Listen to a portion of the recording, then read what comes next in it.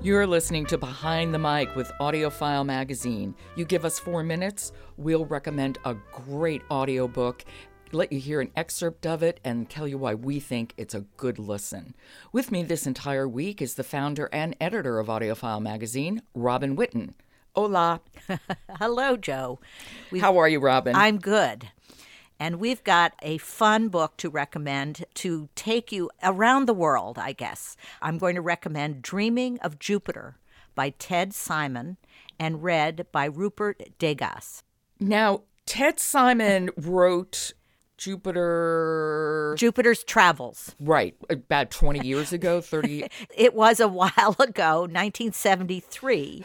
Ted Simon was a writer and became a rider, as in a motorcycle rider, and took 4 years to travel around the world on a motorcycle. So Jupiter's Travels became sort of an iconic story for people who wanted to travel. He inspired many people to travel, footloose and fancy-free. This book, Dreaming of Jupiter, is a revival in a way because Ted Simon, when he was in his 70s, 2001, decided he would do it again, go around the world again. Oh, my God.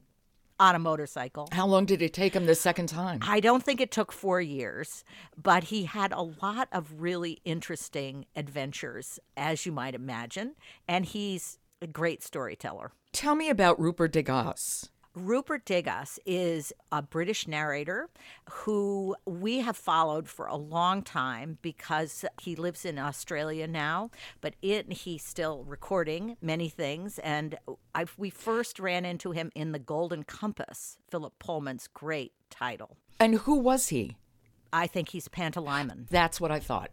He does a wide variety of things. He's wonderful with different accents of all kinds. And here, Ted Simon is going around the world, so you've got all kinds of people that he's meeting.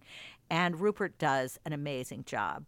I think it's a great example of how really great narrator can sound exactly like the author. You believe, I don't know what Ted Simon actually sounds like, but to me, this is fully believable that Ted Simon is presenting this audiobook. Okay, well, why don't we hear a clip of it? What do you have for us?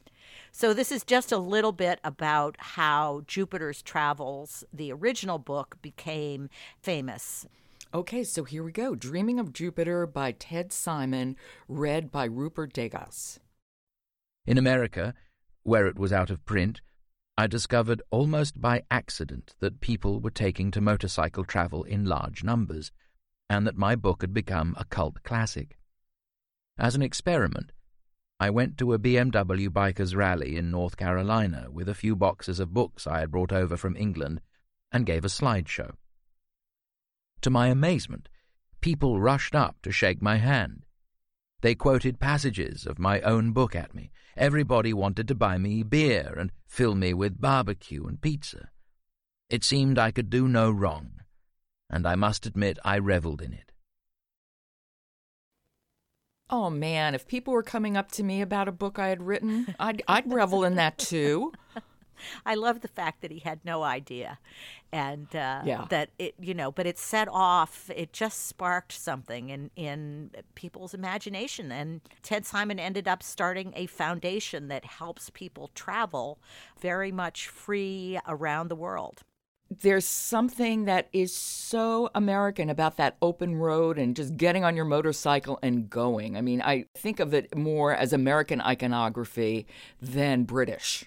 Oh, I don't know. Around the world in 80 days, there's a kind of a long history of the Brits going around. Yeah, that part, well, they always did get around, but we like the road, I think.